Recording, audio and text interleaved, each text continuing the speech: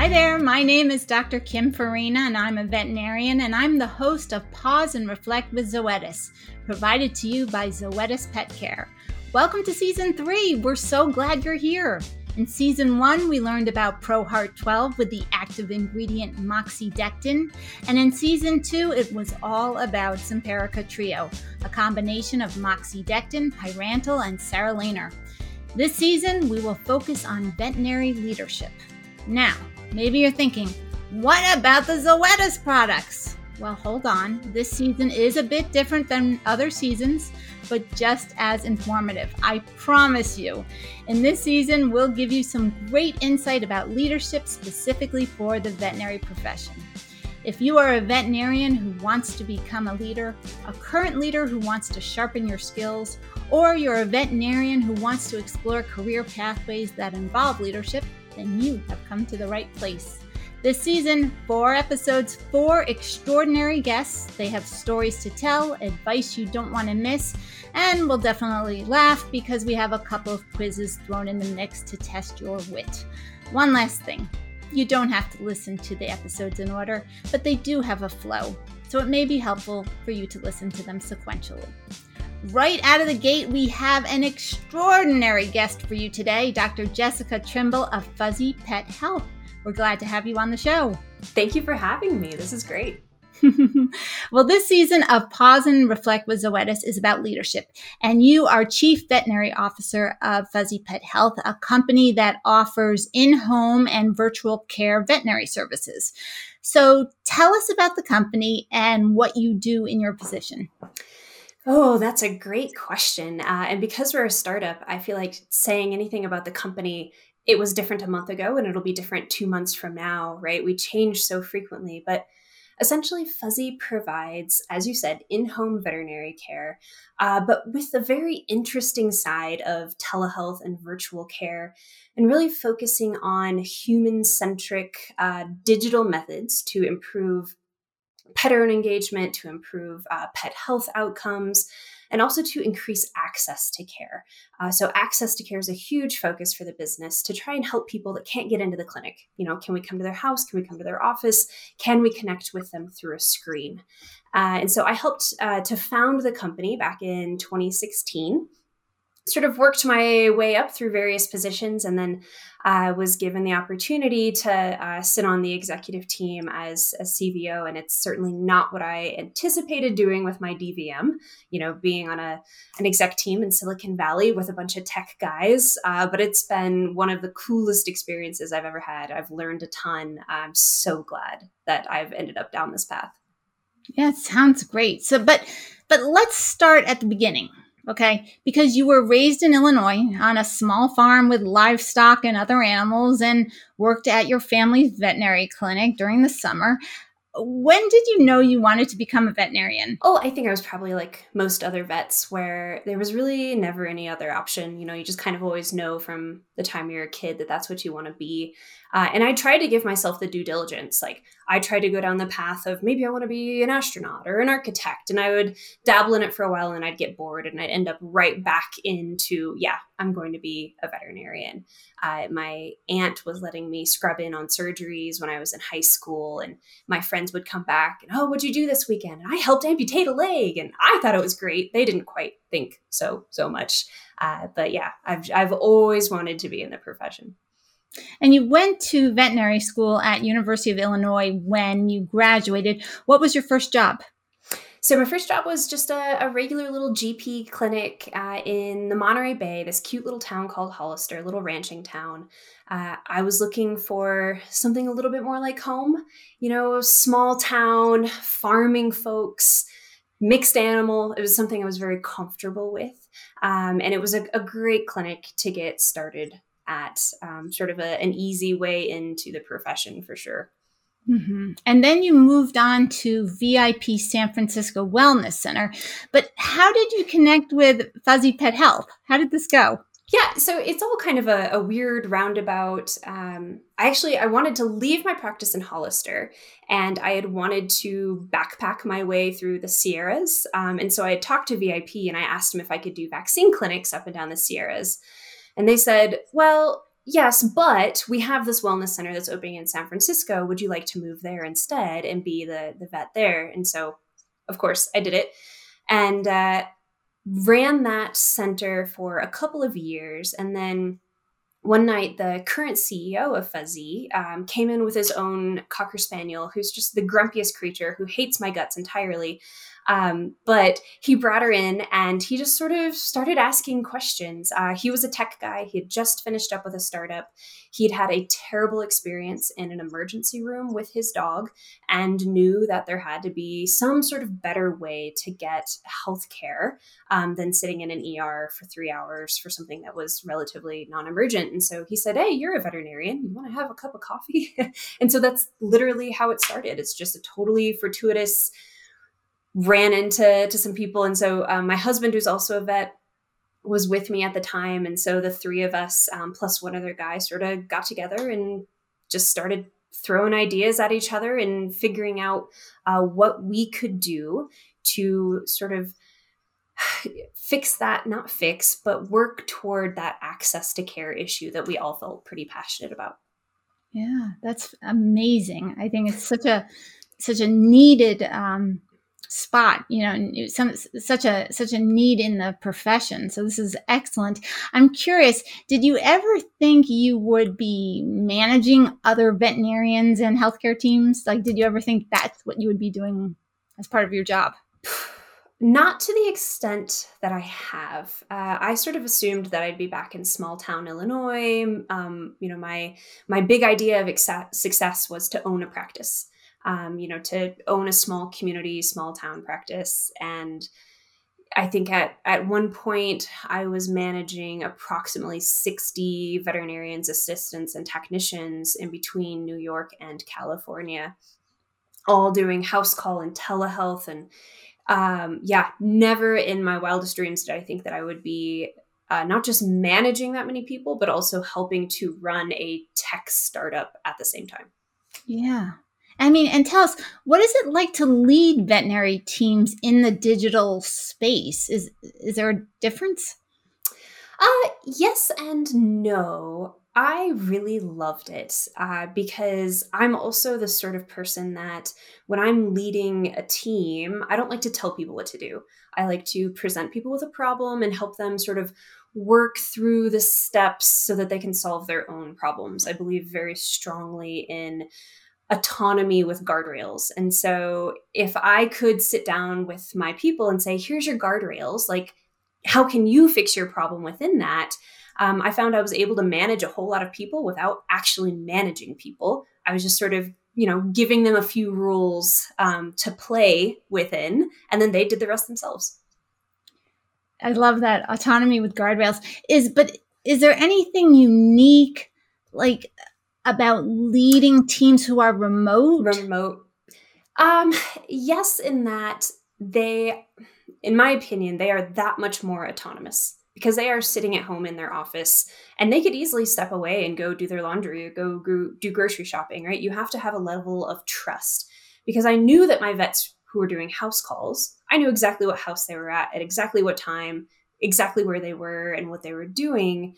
So with the remote workers, you sort of had to find, I guess, a little bit more intrinsic motivation for them to ensure that they really loved what they did and really felt passionate about having their rear in that seat in front of the computer for 8 to 10 hours a day. Because it can drag on, as we all know at this point when we've been in 12 Zoom calls a day every day for the last 3 months. You just got to get up and move around. And so finding ways to engage them, certainly, and finding those little intrinsic motivation pieces, which are different for every single person, I think was a little bit more key than for the people that I had face-to-face contact with every single day. Yeah, I understand. I get it. All right. Well, actually, it is time to take a break from our interview to test your knowledge in a pause and reflect with Zoetis quiz. No, don't freak out. Look, so we have quizzes on these shows, and it's a new type of quiz, and so we're going to see how it flies. I'm trying it out on you. It's a how to survive quiz, and I thought this would be perfect for you since I understand you were a dog musher in Alaska and you lived on a glacier. I did, yes. Which was probably very cool and cold, right? It actually wasn't that cold. We were there for the summers. And so, yeah, we were living on 30 feet of snow, but sometimes it was 60 degrees and sunny. But it was cool, though. It was so cool. Yes. So cool. Cool. Yeah. All right. So here's how this works. I'm going to read you a scenario and you tell me, based on the scientific evidence, what is the most effective way to survive the situation. It's going to be multiple choice, so that should hopefully help you out. Don't stress, though, because there's nothing to lose. There's nothing to win either. I have a bell to make you feel good. And our producer does have some cheering sound effects. So let's do it. Bring it on. Quiz question number 1. This is tropical survival. If you are chased by a crocodile, the best way to survive the encounter is A, run in a zigzag pattern, B, sprint as fast as you can and climb a tree, C, climb on top of the reptile, or D, tease it by making fun of its short, stumpy legs. I really want to answer C just because I want to see someone like jump on the back of one and kind of surf one, but I'll go with A. The zigzag seems logical. Logical, but that's the wrong answer. You actually want to sprint as fast as you can and climb up that tree. No kidding. I would think that they could climb. Womp womp. There's a reason I'm not a reptile veterinarian. All right, quiz question number 2. You are stranded in the ocean. A shark attacks you. Now, yes, I understand it's highly unlikely that a shark would attack you because we know shark attacks rarely happen. But if one were to do so, you should A, bop it in the nose, B, poke it in the eye, C, do your best and break out into the latest moves from TikTok, or D, start humming the Jaws theme song. Ooh, I feel like I've heard both option A and B before. And really, if I was getting beaten or eaten by a shark, I think I would just be like punching everything I can reach. But let's go with bop it in the nose. That's not really. No? Is it the eye? No, it's the eye. Poke it in the eye. Many people think it's the nose, but after extensive research, you bop it. You really like bop it, punch it right in the eye to get away. Who is doing this research? Like punching sharks and poking them in the eyes to see what happens? There's research out there. It appears for everything. So what can I say? But all right. So, wow. Let's see if you can redeem yourself with number 3. I'm not doing great here. All right. Number 3. If you are in a polar climate, all of these things can be ways to prevent snow blindness except A, wear high-quality sunglasses. B, make a pair of goggles out of tree bark. C, craft eye protection from cardboard. Or D, dive into the snow and make a snow angel. Which one is going to not protect you from snow blindness? Which one won't prevent? I'm going to guess jumping into the snow and making a snow angel. Very good. Hey, there we go. Yes. I actually had to wear super heavy duty goggles when I lived on the glacier just for snow blindness. All right. So this was a piece of cake for you. That one, yes, but I'd never fought sharks or ran away from crocodiles before. So. All right. Well, hey, double bell for that. Excellent. Right. I actually think you have done enough surviving for today. I'm including surviving this quiz. So thank you for being very cooperative. And let's get back to talking about leadership. What made you decide this career pathway of telehealth and virtual health? We talked about it earlier, but expand on that. Yeah, so I think it all sort of started with actually when I was working for VIP in the wellness center. When I had my first job at a Hollister, it was a little ranch town. We barely had cell phone signal. Telehealth wasn't even on the radar. But once I moved to San Francisco, obviously it's one of the most connected cities in the world. And it's also full of people who expected to be able to have a live chat or a text or an email and get responses right away. And so because my clientele had those expectations, it sort of pushed me to looking into it or figuring out how we could work that into our clinic. But additionally, where my clinic was, right in downtown San Francisco, I don't know if you know San Francisco at all, but it was right where the Mission, the Castro, and the Tenderloin came together. So it was just the most entertaining group of clientele you could possibly want. But also a group of clientele that, in the Mission, you've got all your hipsters that, they know they have all the latest tech. But then you've got the Tenderloin, and this is, these are people that are living on the streets. They are homeless. They don't have access to care. And so figuring out something that could help both sides of my clientele turned out to be telehealth. So I could help the people that needed to talk to me immediately just because that's what they expected, because they're all, connected millennials, and then be able to help my people who they just need a simple question answered because they can't afford an office visit. And so it was really wonderful to figure out sort of that balance and how to help those two demographics with one solution. And that's where I really started getting interested in it. And then when Fuzzy came along, we'd put just like a little chat box on our website, sort of on a whim, people want to ask us questions about our, services. People just wanted to ask questions about their pets and their pets' health. And this was back when telehealth was still sort of a dirty word. It was looked down upon in most of the profession. But we started doing it because that's what you do in Silicon Valley. You push the envelope a bit. And very quickly, it was obvious that our clients that used telehealth were happier, their pets were healthier. We had far, far more engagement from them. We were seeing them or talking to them sometimes twice monthly versus that 1.6 times per year on average stat. And so it really showed us very early on how much potential there was in veterinary telehealth. And so that sort of became my baby from there, is how can we build out a virtual care system that not only benefits our patients, but also can help to increase our revenue and be good for the business.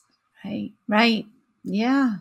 Well, I want to dive deeper into leadership. So what skills are important for a veterinarian to have to successfully manage other veterinarians? We just talked about, just kind of from the pet owner side, but talk about what it's like, for the veterinarians. Yeah, it was a very fun learning experience, we'll say, because certainly it wasn't something that I had a ton of experience doing.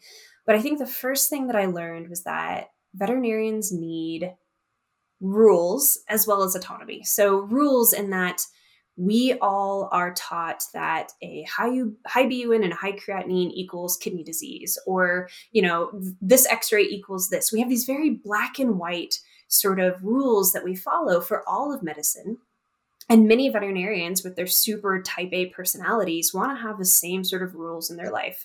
They want to know exactly when they're working and exactly what the schedule is and exactly who they're working with and exactly what patients they're seeing. And so helping them to figure that out on their own and not have me tell it to them. So again, that autonomy piece, they're all grown-ups, they're all doctors, they're all adults. They don't want someone to micromanage them. And so for me, it all came about to how do I give you the tools that you need to be successful in your job so that I can keep doing my job without having to babysit you or micromanage you, because then nobody's happy. And I think that was where we really found our happy place, was sitting down with this big group of veterinarians, and we would have a meeting about every other week to once a month where we would all just sit down either digitally or in person and say, what went right? What went wrong? What can I do to make your job easier? And so for me, it very much became a position of servant leadership. I was not telling anybody what to do. I was taking their feedback of what needs to be done, figuring out how it worked for the business, and then coming back and telling them, well, yes, we can do this because, or no, we can't do this because. But I think that is really the critical part, is it shouldn't be a hierarchical, I'm up here at the top and I'm telling you what to do, but rather we're all on the same team. I happen to have this title of manager, but really we're all doctors, we're all adults. Let's work together to figure this out. And people really responded to that much better than anyone telling them what to do. It's all about figuring out people's why. Yeah. I mean, you sound like a wonderful person to work for. And this idea of servant leadership is phenomenal. But how does a veterinarian acquire the skills to do that? Well, I think part of it is learning and watching. I think part of it might be honestly some personality style too, because I know a lot of really wonderful veterinarians who are great managers, but not necessarily great leaders, right? So managers, I can set your schedule. I can tell you, where you need to be at what time, or make sure that the drugs are in stock. But that's very different than leading. And so for leadership in particular, I think for me, the skills worked out well because I'm a very sort of laid back person.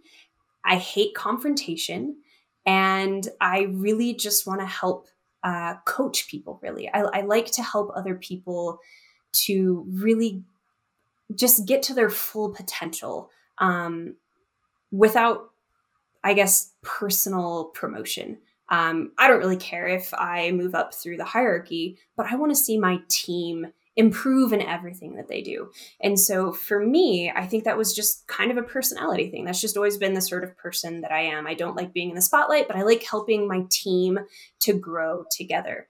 And so for those people that, like being front and center, maybe servant leadership isn't quite as easy for them. For me, it came very naturally just because it's my general personality. Otherwise, I did take some management courses that helped immensely, and have read a lot of books, about how to be a good leader, or, how to provide autonomy and a sense of purpose to your people. I'm curious because if we put personality aside, because for our listeners and who are hearing you and saying, I want to be just like her. Mm-hmm. You read books, you took classes. Are there any other experiences a veterinarian should have if they wanted to go down this pathway of becoming a servant leader? That's a great question. I've attended a lot of the AVMA veterinary leadership conventions, and I thought that those were great. They do have a lot of classes and courses about being a servant leader and just leadership in general. But I think a lot of the things that I did that helped me were more non-veterinary. So community service-based. I was heavily involved in 4-H for a lot of my life. And 4-H really teaches you to care for your community and to, be a philanthropist or, help others before yourself.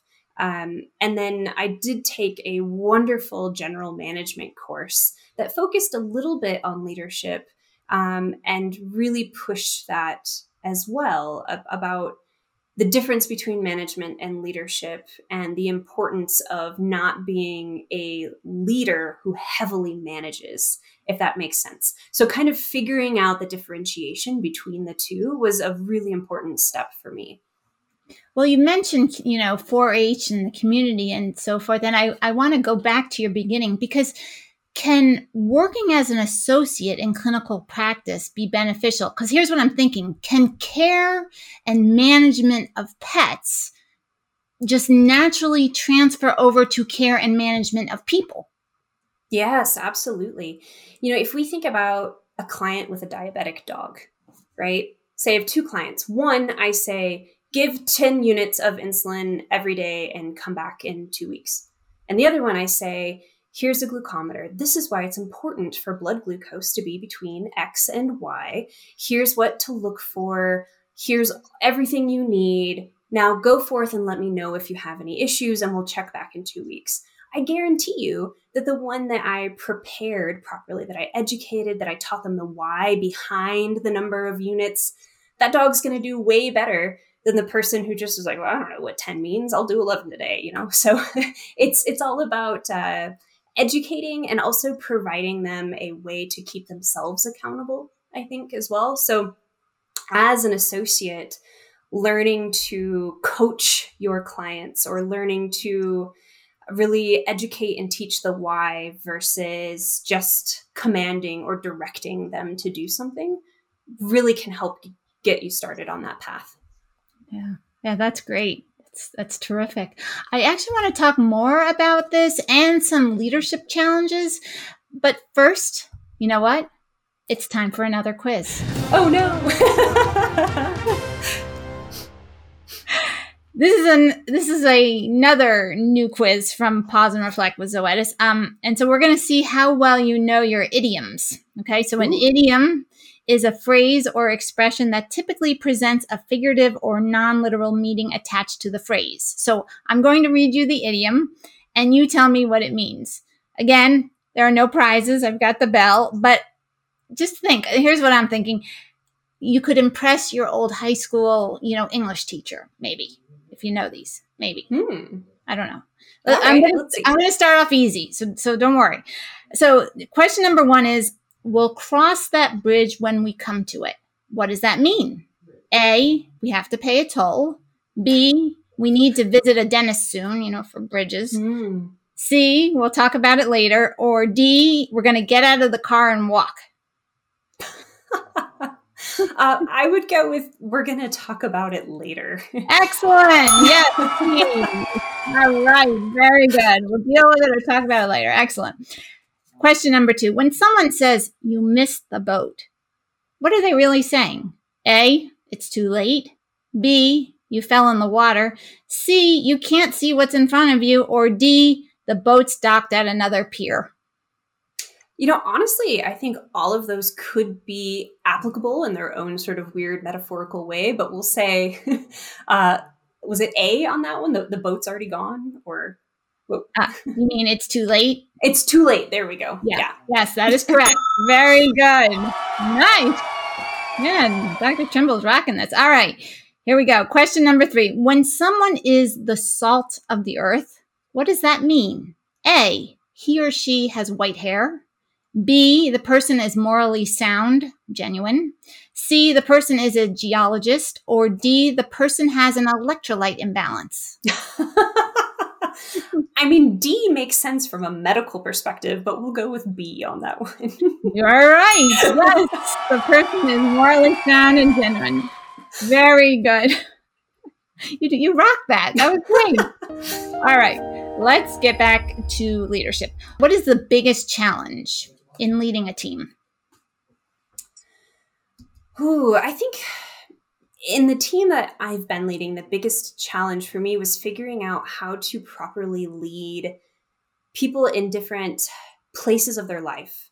I had 18-year-old veterinary assistants all the way to, veterinarians in their 60s who obviously graduated veterinary school before I was even born. And so trying to find ways to connect with such a huge range of not just demographic, but also career goals and personal issues, because the amount of times that, your personal life comes into work, obviously we try not to let it, but it happens all the time. And so, having this happened, a veterinary assistant who her boyfriend broke up with her and she suddenly became homeless. What do you do with how do you help that person when at the same time you've got a veterinarian who, is not happy with me because I'm trying to tell them that they need to, improve their medical record keeping. So it's just having such a wide range of people to try to care for in your team and help them to succeed and really get engaged. That's probably been the biggest challenge for me. So with all these different types of people, as you said, generational differences, career goal differences, how do you overcome these then? How do you overcome these challenges? So for me, I don't overcome them. I help them to overcome their own challenge. So I sit down with them and it almost becomes a therapy session of sorts. Let's talk about the problem. What can you do to solve your problem? What can I do to help you solve your problem? let's create a stepwise fashion so that we can both end up where we both want to be. And so again, it comes down to, I'm not solving anybody's problem, but rather just sitting down with them and helping them to think through how to solve their own problems. Again, within these sort of guardrails that we have created within the business. And so I think that's been a little bit difficult too, is, as a vet, we want to solve problems. We want to cure diseases. We want to, cut off the cancer, but sometimes you can't. You just have to sit back and let them figure it out on their own and just sort of be that guide for them. Yeah. Well, you're mentioning these therapy sessions. What do you enjoy most about your job? Like, how is it most rewarding? Oh, it's most rewarding when you have that person who is just struggling, and you finally get that light bulb to click. And you finally get them to see, oh, that's what you wanted, or that's how I can succeed. And then they become just a rock star. Those were my favorite moments for sure, is to figure out what makes that person tick, what their why is, what they're really passionate about, and then give them the opportunity to dive into that and just succeed. Yeah, I could do that all day. That's fantastic. I can imagine we're going to end this episode and you're going to get a whole bunch of emails and phone calls and saying, Dr. Trimble, I want to work for you. How do I begin? I'm even like, wait, forget this. I'm going to go work for you. This is great. So unfortunately, we are out of time. And I thank you so much, Dr. Trimble, for joining us today, sharing your knowledge. It was so fun. It was great. So thank you. Oh, my pleasure. It's been super fun. Although I realized that I need to brush up on my wild animal survival skills. Just in case, you never know. So that's right. All right. Well, in our next episode, we are going to talk to a guest who has expertise in a whole lot of things. We're talking about deception detection, body language, neuro leadership, and we're going to answer the question, can you be a quiet leader and still be a good leader? The answer will surprise you. Also, more quizzes, more stories. I'm Dr. Kim Farina, and this has been the first episode of Season 3 of Pause and Reflect with Zoetis. Episode 2 is coming up.